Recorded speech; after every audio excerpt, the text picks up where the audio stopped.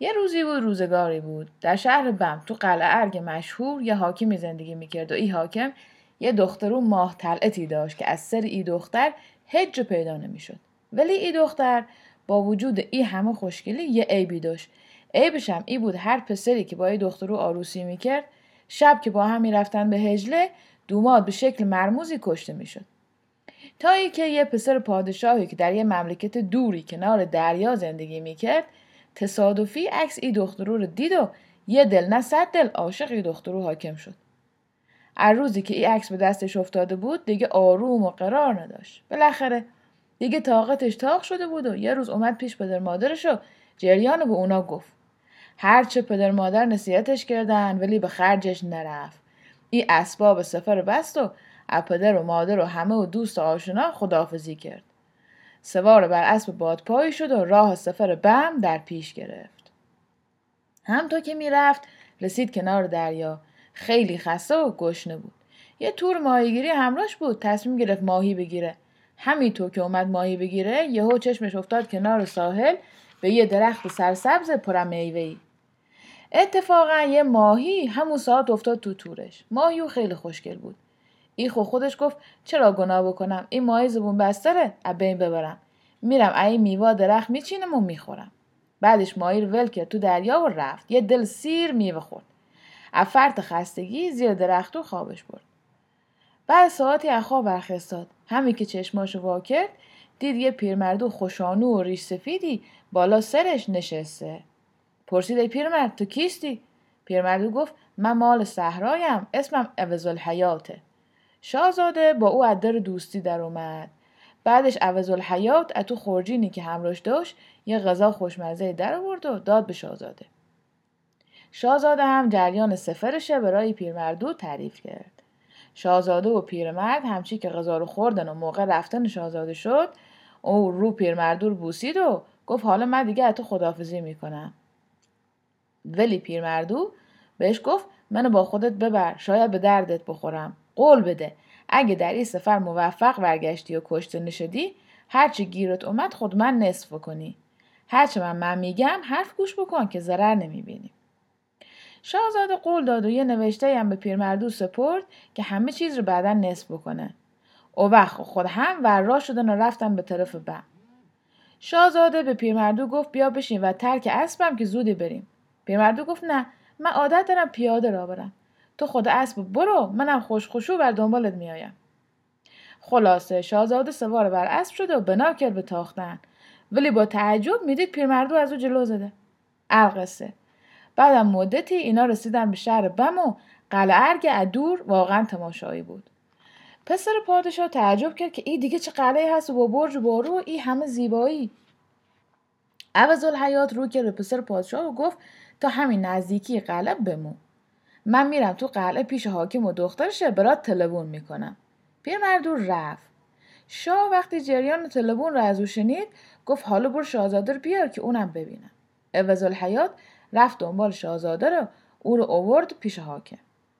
وقتی شاهزاده وارد بارگاه حاکم شد حاکم از دیدن او جوون برازنده و شجاع خیلی ناراحت شد. گفت ای جوون میدونی هر کی دختر منو بستونه همون شب عروسی کشته میشه. حیف تو جوون هستی که بی زودی از دنیا بری. پسر گفت مانعی نداره من عاشق دختر شما هستم اگرم کشته بشم هشتونی. بعدن اومدن و 7 شبانه روز قلعه رو آینه بندون و قالی بندون کردن. شاهزاده دخترو رو گرفت. دخترو خیلی خوشگل بود ولی خیلی زرد و لاغر بود. شب عروسی توی باغ خیلی قشنگی که نزدیک قلعه بود تختی از طلا گذاشتن و میون چمن باغ هجلگاه شاهزاده و زنش ترتیب دادن.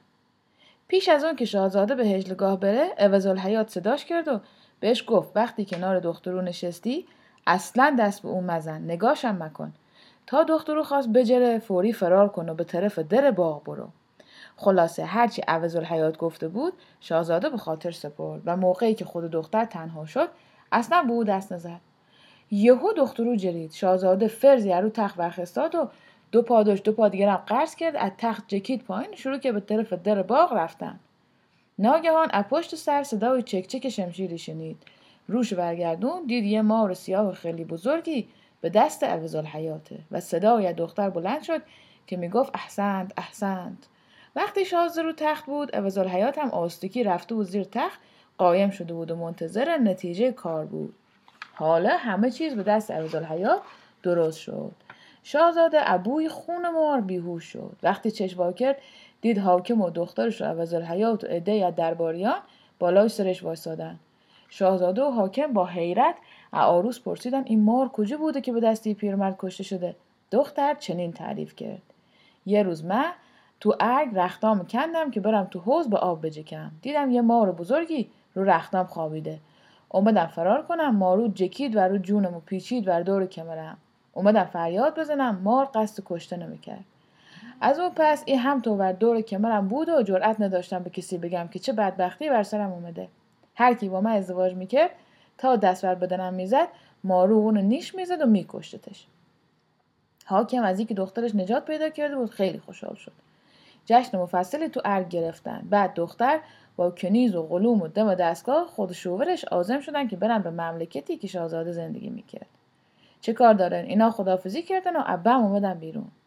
الحیات هم همراهشون بود تا رسیدن کنار همون دریایی که الحیات پیدا شده بود. خود شاهزاده دوست شده بود. و وقت الحیات رو کرد به شاهزاده و گفت من حالا رسیدم به جا منزلم، ولی ای شاهزاده نازنین، حالا وقتش رسیده که به قولت وفا کنی و هرچی مال و تنخواه داری خود من قسمت کنی. شاهزاده گفت باشه. سپس از کنیز و قلوم گرفته تا هرچی جواهر و اسب و تر و تنخواه بود همه را نصف کرد و داد به الحیات. الحیات گفت ای رفیق، تو همه چیز رو نصف نکردی، هنوز یه چیزی باقی مونده. شاهزاده هرچی به اطرافش نگاه کرد جز همسرش هیچ کی رو ندید. گفت مقصودت چی هسته؟ الحیات جواب داد او رو میگم. اشاره به طرف زن شاهزاده کرد. شاهزاده ای حرف پیرمرد پاک داشت دیونه میشد. گفت چطور همچی حرفی میزنی؟ میگه همچی کاری شدنی هسته؟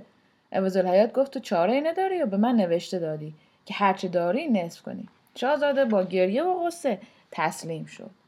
و وقت الحیات فوری زن به چارمیخ کشید و شمشیرشو بلند کرد که او رو دنس کنه.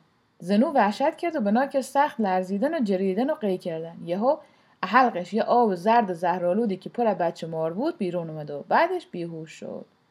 الحیات او رو به هوش آورد. وقتی زنو به هوش اومد رنگ زردش شد مثل گل انار و سالم و بشاش شد.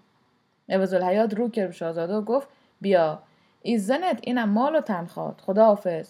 و یهو به صورت ماهی شد و جکید تو دریا. شاهزاده و همراهانش مات و مبهوت به دریا خیره شدن. بعد که ای حالت اومدن بیرون راه سفر پیش گرفتن و رفتن به مملکت خودشون و سالهای سال با عزت و شادکامی خود هم به سر بردن. قصه ما به سر رسید. الهی که هم تو اونا به آرزوشون رسیدن، ما هم به مقصود دلمون برسیم.